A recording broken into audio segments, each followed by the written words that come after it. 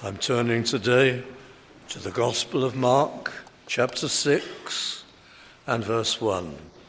Mark 6, verse 1. And he went out from thence and came into his own country, and his disciples followed him. And down in verse 7, and he called unto him the 12, and began to send them forth by 2 and 2, and gave them power over unclean spirits. And our subject is the sending of the 12. We look particularly at that 7th verse.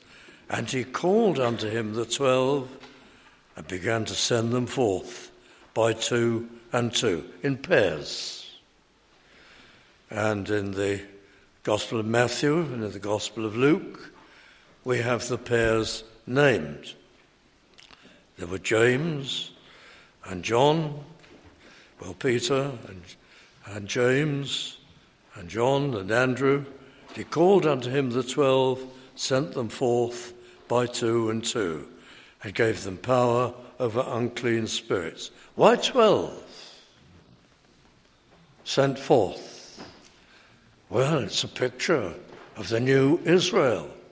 12 apostles, the 12 tribes, and 12 apostles. Here is a new order. The Old Testament has given way to the New Testament.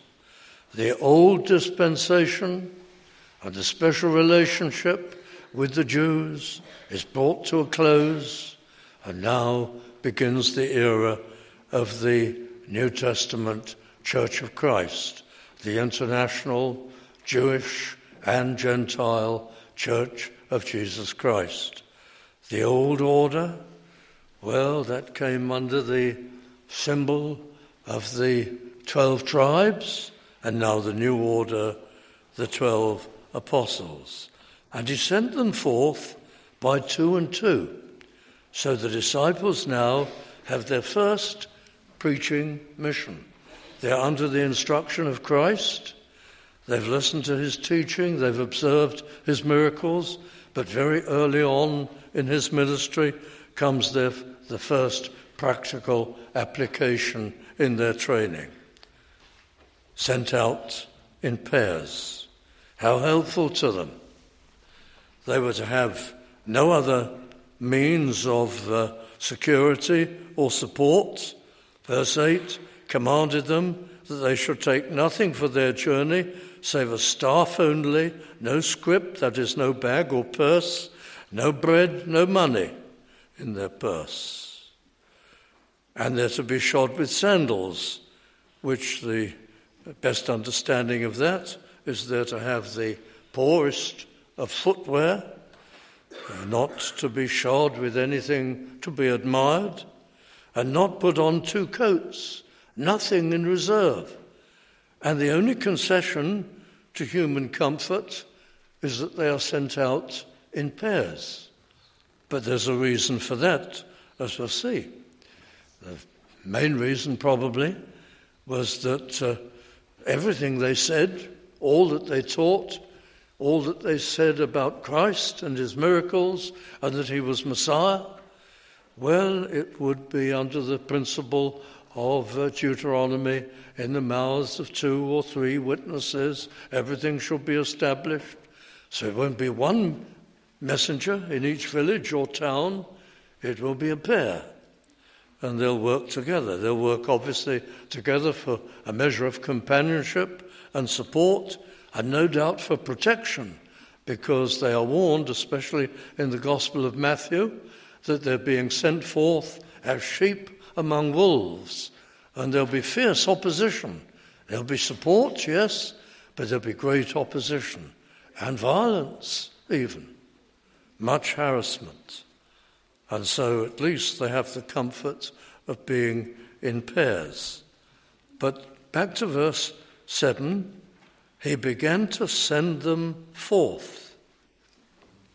Apostelos is the verb from which the word apostle comes from. It starts here.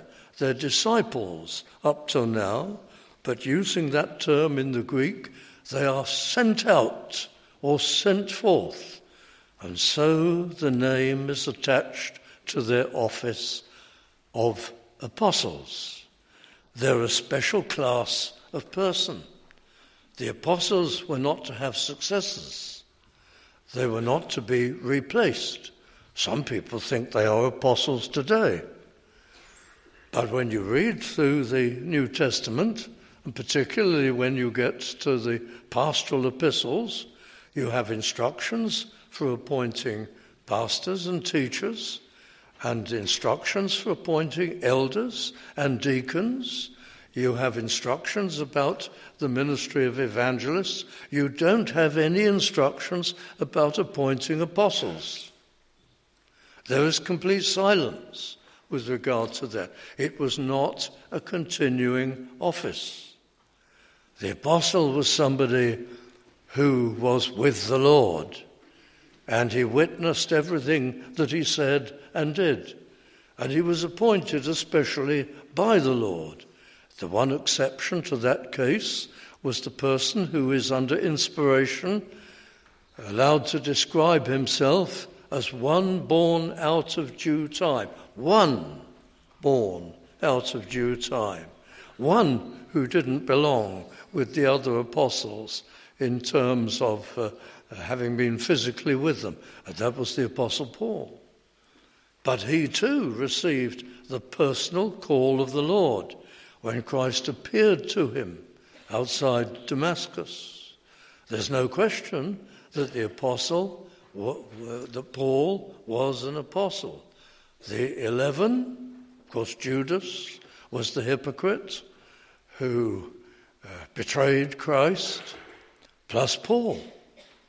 So there were the 12, and he began to send them forth in pairs. They're a special office, and yet all that we're going to read about their appointment applies to us, and especially to preachers.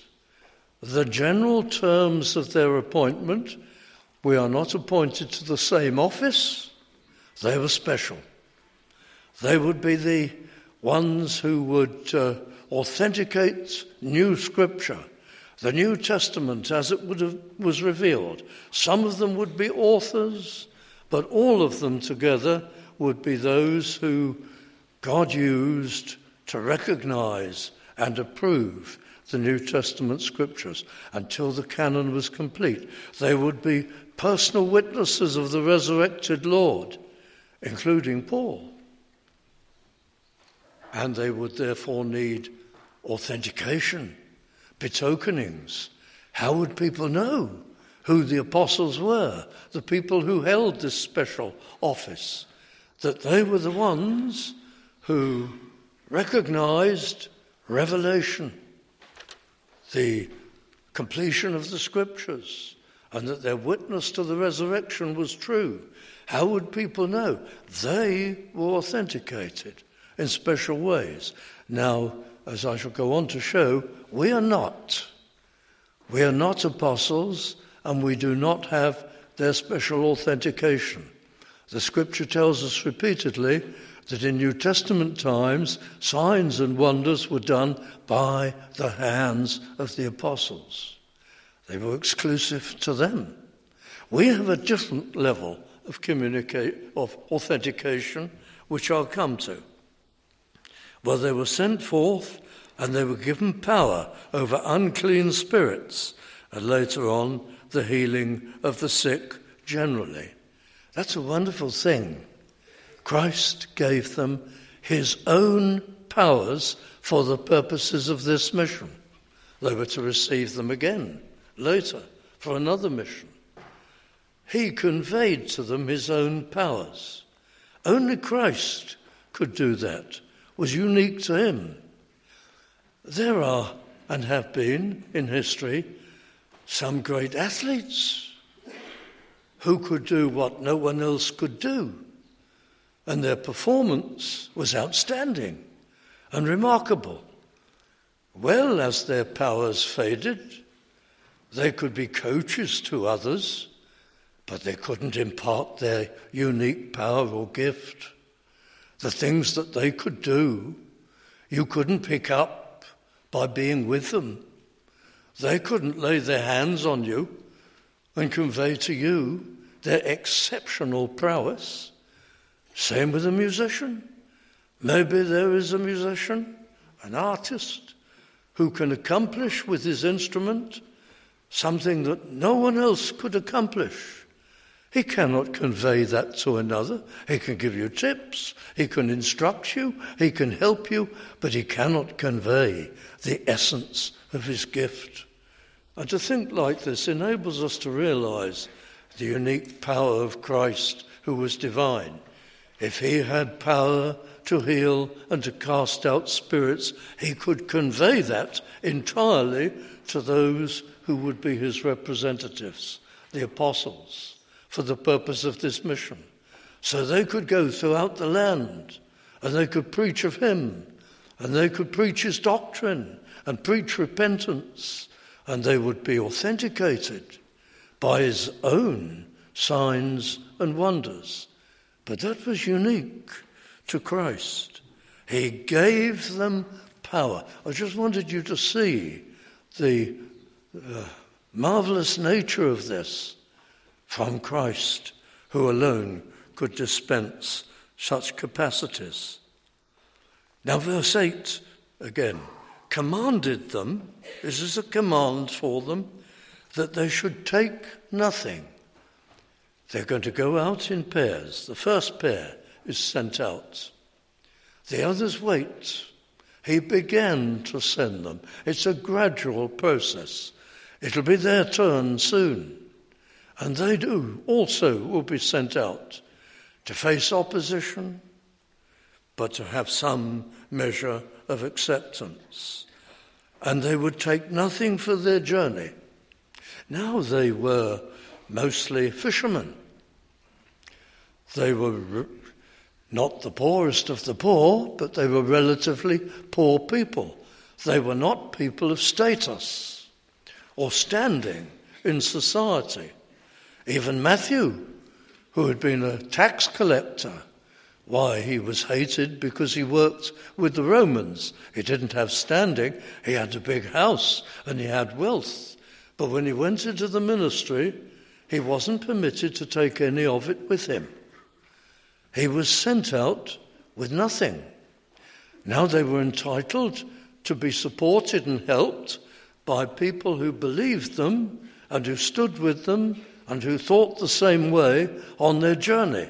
So yes, they were entitled to be supported, to take hospitality, but they were to conduct themselves, nevertheless, as modestly as they possibly could. And they were not to be rich. He commanded them that they should take nothing for their journey because they're going to be dependent upon Christ. They're going to live in a measure by faith. They're not going to be entangled with business. Paul tells Timothy that the person who desires to be a soldier for Christ, well, is like a soldier, and a soldier is not entangled with the affairs of this life. He doesn't run a complex business life. He doesn't make money for himself. He doesn't have a multiplicity of homes. He doesn't present himself as wealthy and secure, well provided for and well endowed. He lives as an ordinary person. He is not to be greater than his Lord. And his Lord lived as a relatively poor man. And so did the Apostle Paul. And there's a lot of ministers today who seem to feel so well about themselves, they think they must be infinitely richer than their Lord, or their great example in the ministry, the Apostle Paul, or any of the apostles. It's easy to see a phony, friends. It's easy to see people who are phonies by the things they do, and those who pursue riches are phonies. And you need have no doubt about that. They have no obedience to the Lord, no likeness to the Lord. Never be fooled by them. He commanded them they should take nothing for their journey, save a staff only, and only one. No bag with provisions, no bread, no money in their purse, shod with sandals, and not put on 2 coats. They're going to be men of prayer. They can be supported wherever they go, but minimally. Verse 10, in what place soever ye enter into an house, there abide till ye depart from that place. Don't go fishing around for the best lodgings among those who are sympathetic. If you enter into a house and you're received, you don't hop about while you're in that town, seeing through your mission. There you stay. There you're satisfied, you're content. Verse 11 we'll look at in a moment. But they went out and preached that men should repent in verse 12. Stay in that house, there abide, verse 10, till ye depart from that place. See through the mission in that town, till everybody's heard. And whosoever shall not receive you, nor hear you, that's pretty strong and emphatic. Their instruction isn't ignore the person who won't listen to you. Their instruction is turn away from the person who rejects you. Oh, you've got to have patience with the person who's slow to listen. You've got to persevere with the person who hasn't actually rejected you and refused you, but is slow, or she's very slow to listen. Witness has patience, but rejection you can't work against. Whosoever shall not receive you, the terms are strong, nor hear you. This is rejection.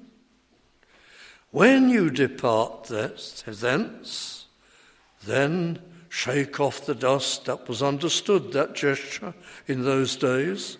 It isn't valid now. For a testimony against them. The thing to do today is to be sure that we've made it clear to people that this is a matter of eternal life and a matter of heaven and hell. And rejection means forfeiture of all those things. We have to make that clear to people. Rejection of the Christian message and the gospel, rejection of Christ, isn't just something that will displease God for the moment, but we're all going to heaven in the end. That's what people imagine. Oh no, it's a very terrible and a very final thing to reject the living God. So those things are to be made plain. We have a ministry of soul winning, but it's also a ministry of judgment. By our words, people will be judged. From our testimony, people will be judged for eternity. They heard the gospel and hated it and rejected it. So in these opening verses of the sending, the disciples are sent. Oh, dear friends, if only we would think along these lines. We are sent. We stand in our home, as little children perhaps, a family.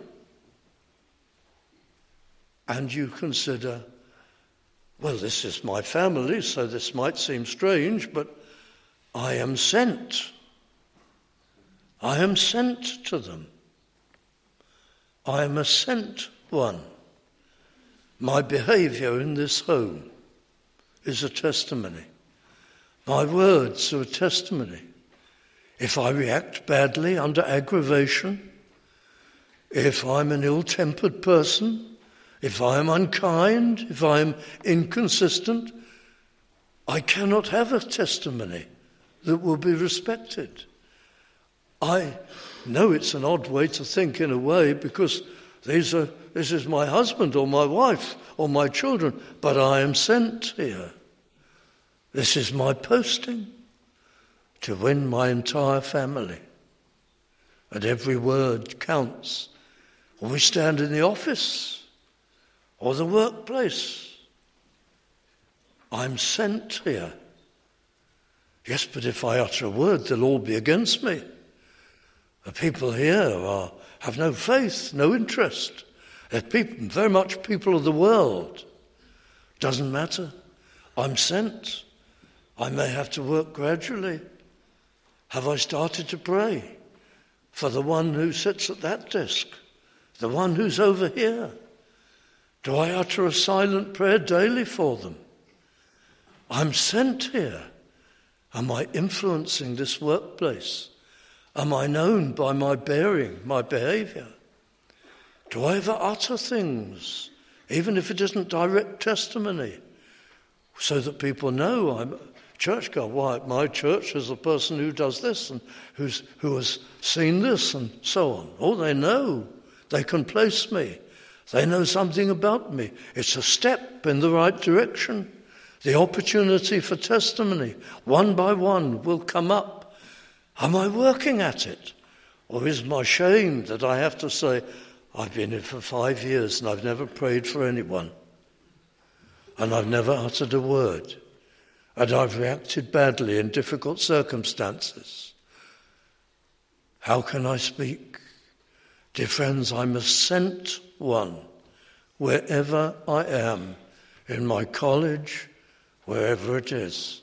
What a difference it would make to feel that commission. I'm a sent one, just as the preacher had to, sent to a town. Everything I say and do in this place is being observed closely. In what place soever, I'm sent. The apostles were a special office, but their terms are here. Dependence upon the Lord, lives of relative modesty and simplicity. Do we buy things which are unnecessarily expensive for show, to be seen? That's the pressure on people, even after they're converted, to appear with the wider family as having established ourselves, being creditable. No, we're people of modesty. We're not going about in sackcloth and being foolish, but neither are we going to the other extreme, because the terms apply to us. We're not after a rich display, and certainly not the preachers, the pastors, the church officers. Terrible thing I can remember a church not so very far away with a very small car park in the front. And the elders of the church would get there first, and they were good men. They were nice men. But the 3 or 4 cars in the little park in the front were all absolute top of the line. What did that say?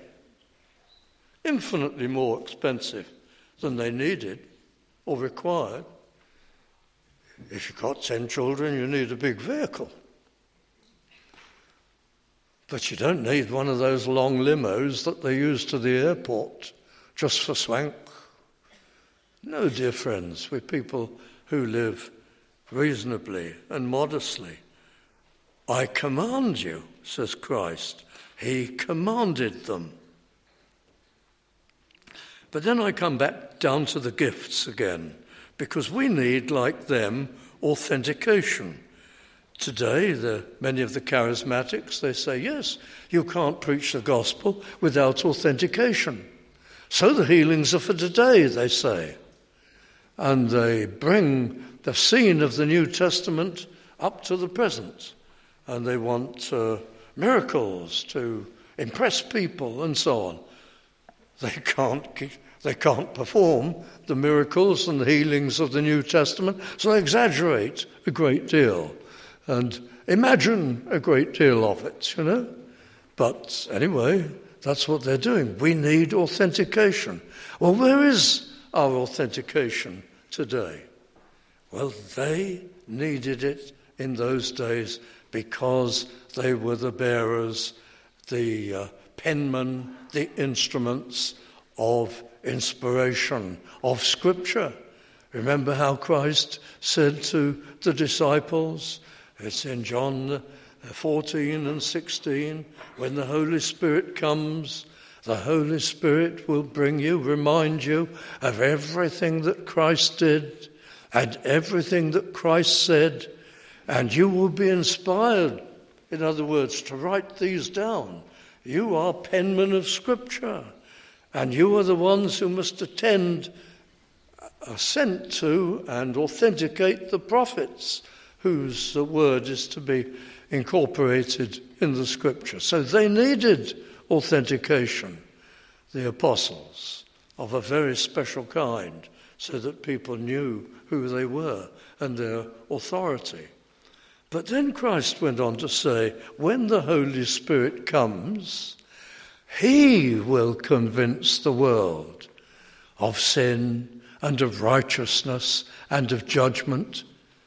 And that means this. Christ will say, when the Spirit comes, it's going to be different. The ongoing church won't have the authentication of preachers being able to do miracles. There will be miracles of healing, but simply an answer to prayer. There won't be gifted persons, personally authenticated, with the power to do this and the power to do that. When the Spirit comes, he will be the authenticator. He will convince the world of sin and of righteousness and of judgment. What's the authentication for today? It is that as the word is preached, hearers are illuminated by the Holy Spirit, and in their hearts they're regenerated, so that one moment the doubting sinner who has trouble with the Bible and is programmed to believe by atheism that it's all myths and it isn't inspired and it's just an ancient book, suddenly, as he's preached to and as he reads it, there dawns in him a realization, this is true. This is true. Everything I read makes sense. Oh, there's things I don't understand. But I never thought this last week. But now I've come to see this is the truth of God. This method is self-authenticating itself to me. He will convince the world of sin and of righteousness and judgment. Not miracles, not signs, not wonders. The work of the Holy Spirit is the great authenticator of the message in the New Testament age. And Pentecostalism has missed that. They've jumped over that. They're not aware of that. This is the great principle of Christianity. This is what dominated all Christian teaching for 19 centuries, until the flame of Pentecostalism began to flicker. And they missed it. And many of them are good people and earnest people and gospel people. But they've taken a wrong turning. And they've missed the authenticating power of the Holy Spirit. So as the apostles had the outward signs, we have the great inward sign of the work of the Holy Spirit. He convinces the redeemed, and authenticates everything in their heart. And every believer sitting here in this church today has, by the illumination and the regenerating work of the Spirit, received that authentication. And there was a point where you came to realize this is the truth.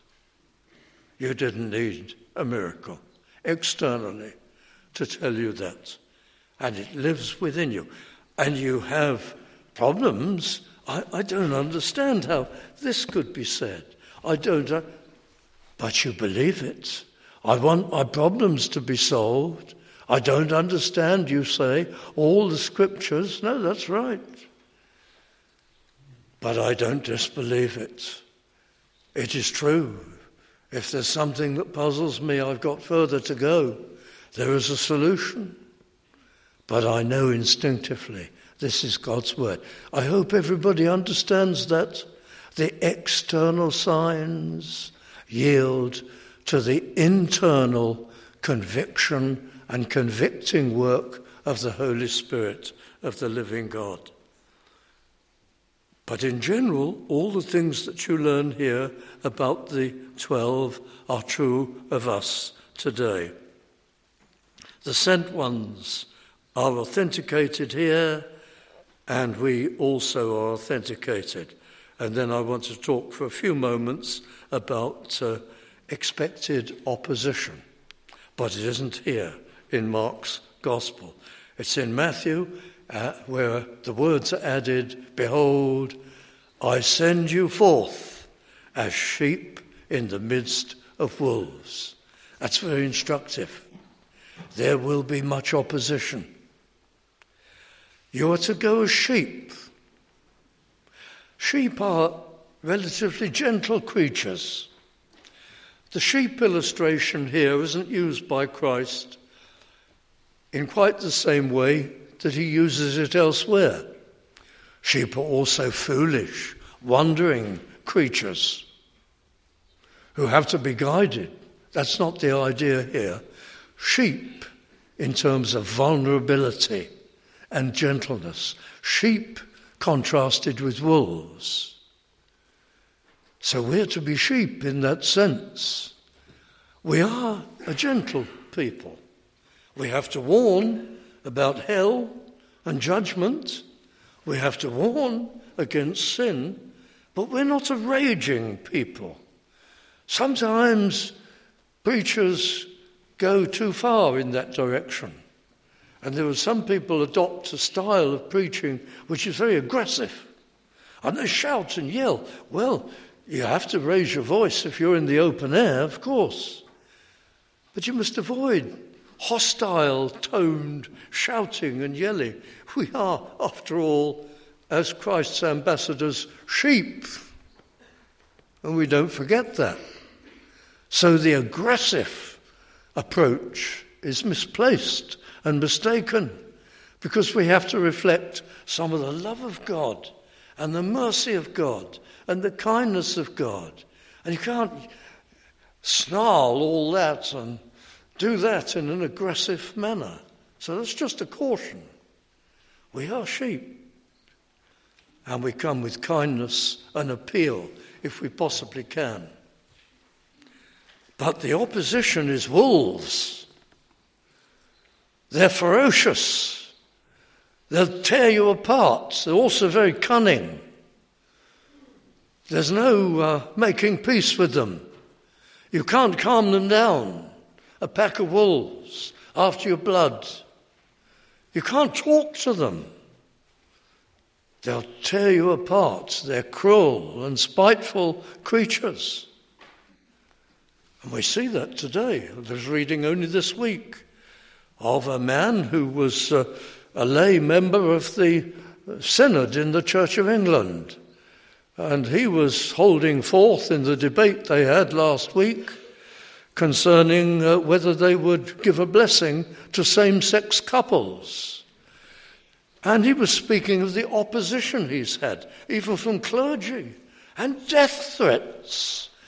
Death threats from members of the clergy, and violent statements and uncouth and unclean statements.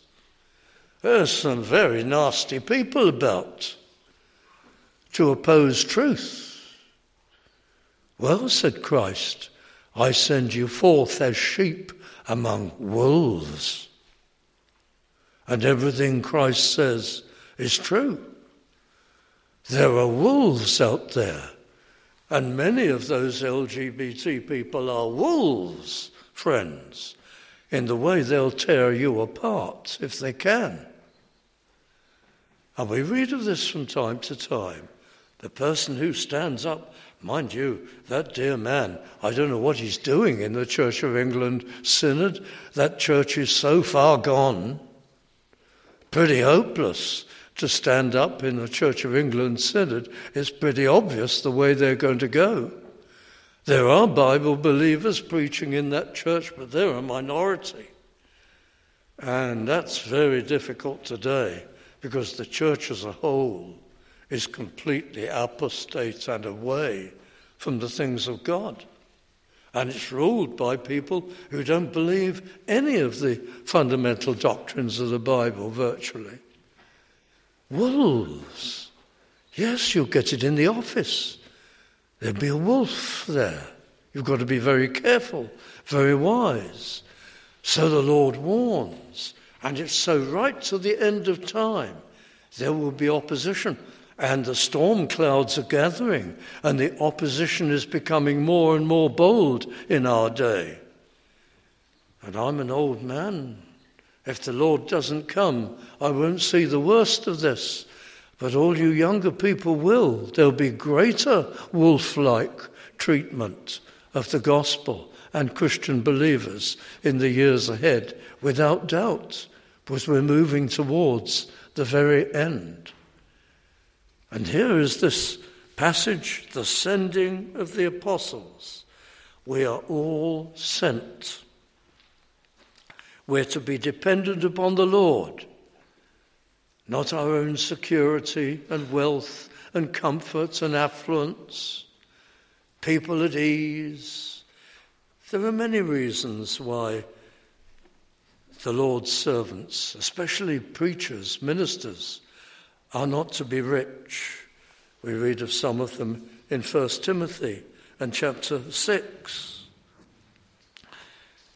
Verse 10, the love of money is the root of all evil, which while some coveted after, they have erred from the faith and pierced themselves through with many sorrows. Now you may be rich as a Christian person. God may have prospered you. That's not a sin. You've got a heavy burden of responsibility not to let those riches rule you, not to let them turn you into a different sort of person, an arrogant person, a show-off person, a self-advertising person, a person who is self-indulgent. You've got a lot of responsibility. Maybe the Lord's called you to be a great steward. You've got to be very careful. But for the man of God, for the minister, for the preacher, the apostle says, thou, O man of God, flee these things. For the person in the pew who God has prospered and given responsibility and capacity to, you can handle your wealth in a godly, humble manner. But the man of God is told to flee it altogether. As I said when we opened, don't believe the phonies who live rich lives. There's always something the matter with them. Thou, O man of God, flee these things. You're to be dependent upon the Lord entirely. They that do good, they that be rich in good works, ready to distribute, willing to communicate, laying up in store for themselves a good foundation against the time to come, that they may lay hold on eternal life. But for Timothy, leave it alone entirely. So we've been looking at these things, dependence upon the Lord. The Apostle Paul sets an example by going to an extreme which isn't necessary for most preachers. He didn't accept support at all, and he worked with his hands. Why? Because in his culture, in his particular society, He knew that if he took support, people would say, you only do this to enrich yourself. You only do this for a living. So he took no support, so that everybody would take his ministry absolutely seriously. The scripture says that the generality of preachers are to take support, but not too much.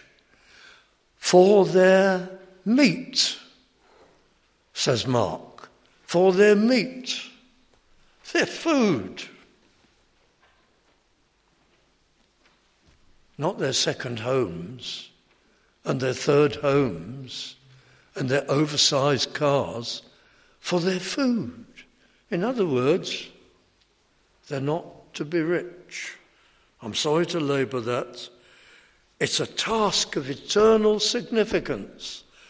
People are either saved or judged for all eternity as the result of our proclamation. And we need authentication, but not external authentication, the authentication of the regenerating work of the Spirit of God, which gives light, illumination, right into the mind. So those are some of the things that we learn from the sending of the 12 apostles. We're not apostles. They were only to preach at that mission to the Jews. They weren't to go to the Gentiles. They were not to go to the Samaritans. They were to go exclusively to the lost house of Israel, the lost sheep of the house of Israel. But their instructions were changed in due course, and especially in the final words of Matthew's Gospel. It's in Mark 2 on a different occasion, and they were to go to all.